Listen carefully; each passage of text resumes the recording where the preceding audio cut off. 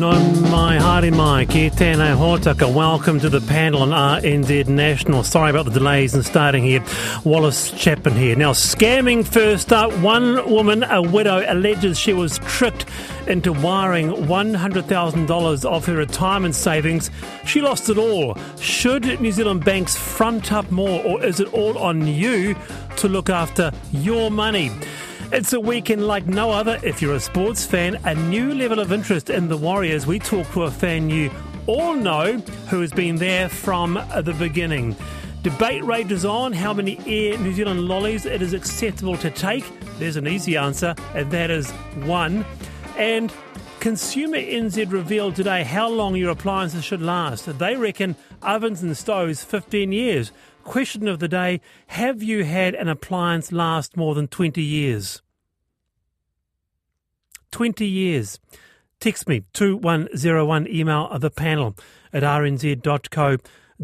With me for their views, their opinions, Catherine Robertson, author, co-owner of Good Books, chair of the Hawke's Bay Readers and Writers Trust. Kia ora, Catherine. Kia ora, Wallace. And lecturer at MIT, Steve McCabe. Welcome, Steve. Hey, Wallace. Catherine, how are you? Good to hear from you. Not seen you in ages. How are you doing? No, and you're looking good. Oh, thank you. Thank you. You too. Good to have you both on. Now, if you're interested in the latest political poll, that's just dropped. National are virtually unchanged from last month's Taxpayers Union Curia poll at 35%, while Labour down to 26.5%, another record low. ACT is up 1.3 points to 14.3, and the Greens are up to 12.7%.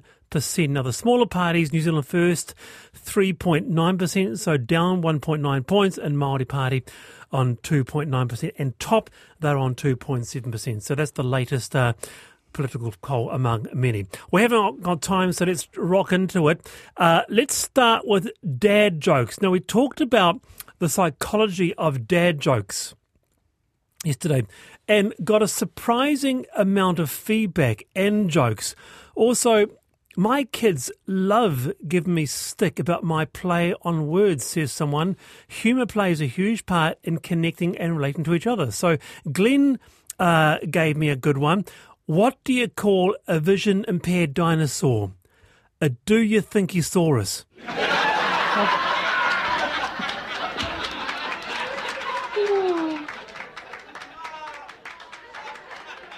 Yeah. Don't look at me like that, Wallace. That's quite good, actually, wasn't it? That's quite good. Well, one of my favourites is, what do you call a fish with no eyes? What? A fish. But it doesn't really work in New Zealand. People go, I don't hear the difference, so it doesn't really play out very well with the accents. Yeah.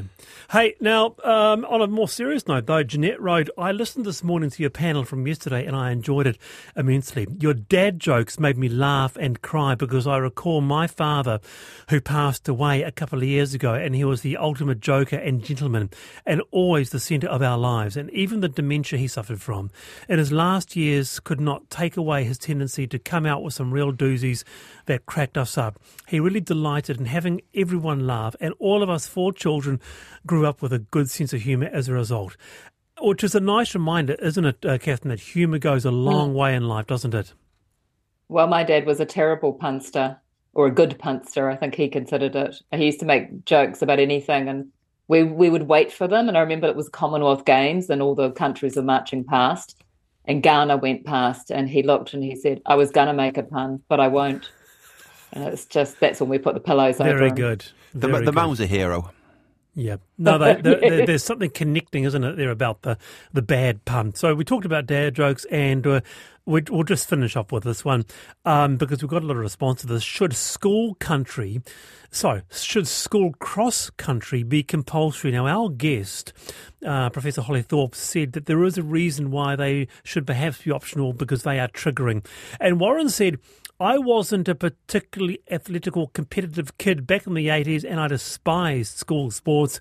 I'd do anything I could to get out of cross-country. There was no way in hell you'd get me to school on swimming sports day. So thankfully my mother understood and was complicit in my sudden illnesses. What do you reckon, Steve? Do you reckon there's a case for cross-country at school to be made optional, or actually is it jolly well good for you? Should be banned. It was horrific. I'm having flashbacks even as we speak. This entire conversation is deeply triggering. Seriously, living nightmare. Ban it immediately. So you're in the school of just cotton wooling the kids from an early age. Well, no, that's not what I said, did it? I mean, you obviously know there is a world of difference between the two ends of your false dichotomy. But remember, I mean, I was doing this in Manchester, which is one of the very few places in the world that makes Dunedin look like it's got a nice climate. Mud up to, I'm 6'3", mud up to my nostrils. Seriously, this was not a pleasant experience. And that was in the summer. If they made it in the winter, it would have been worse. What about you? What do you think, Catherine? Well, I didn't have to do it at secondary school, but I remember doing it at intermediate from Robertson, and it's on a hill, and we had to go down and then come up this godforsaken bloody hill. And I just used to walk. It was a whole bunch of us. We were quite happy. We just came in last and walked. But I'm sort of thinking, should it be optional? I mean, I would have not done it at all. So maybe it can be like when they have marathons and things, and you can walk as well as run. I would have walked happily. Yeah.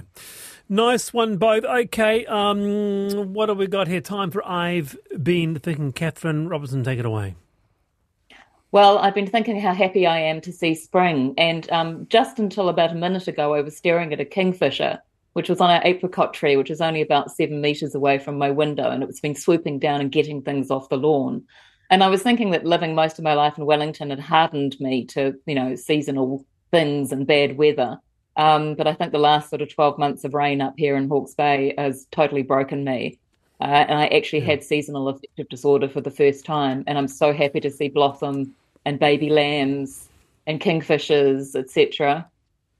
I can only imagine, Catherine, what you folk are going through, and that happiness instilled from a day's or a week's sunshine. I can relate to that, being an Aucklander. Last week of sun we had was December of 2022, but today the sun is shining. It's wonderful. Thank you. Steve McCabe, I've been thinking. Well, I've been thinking, as I often do, about tertiary education, because it's a big deal in my life. I'm a lecturer, and I'm also big in the Tertiary Education Union.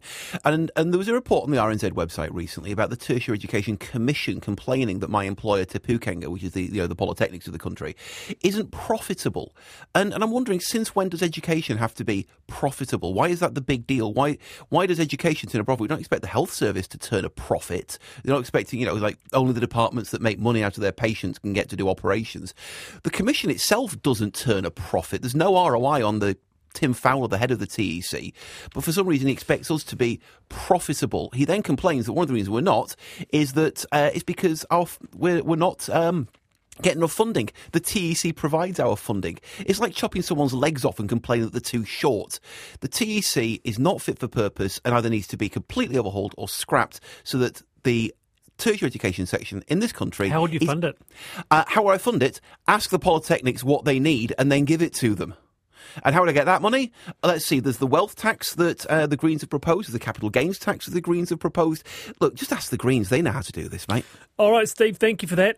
Now, such a run of responses on the appliances that have lasted longer than 20 years.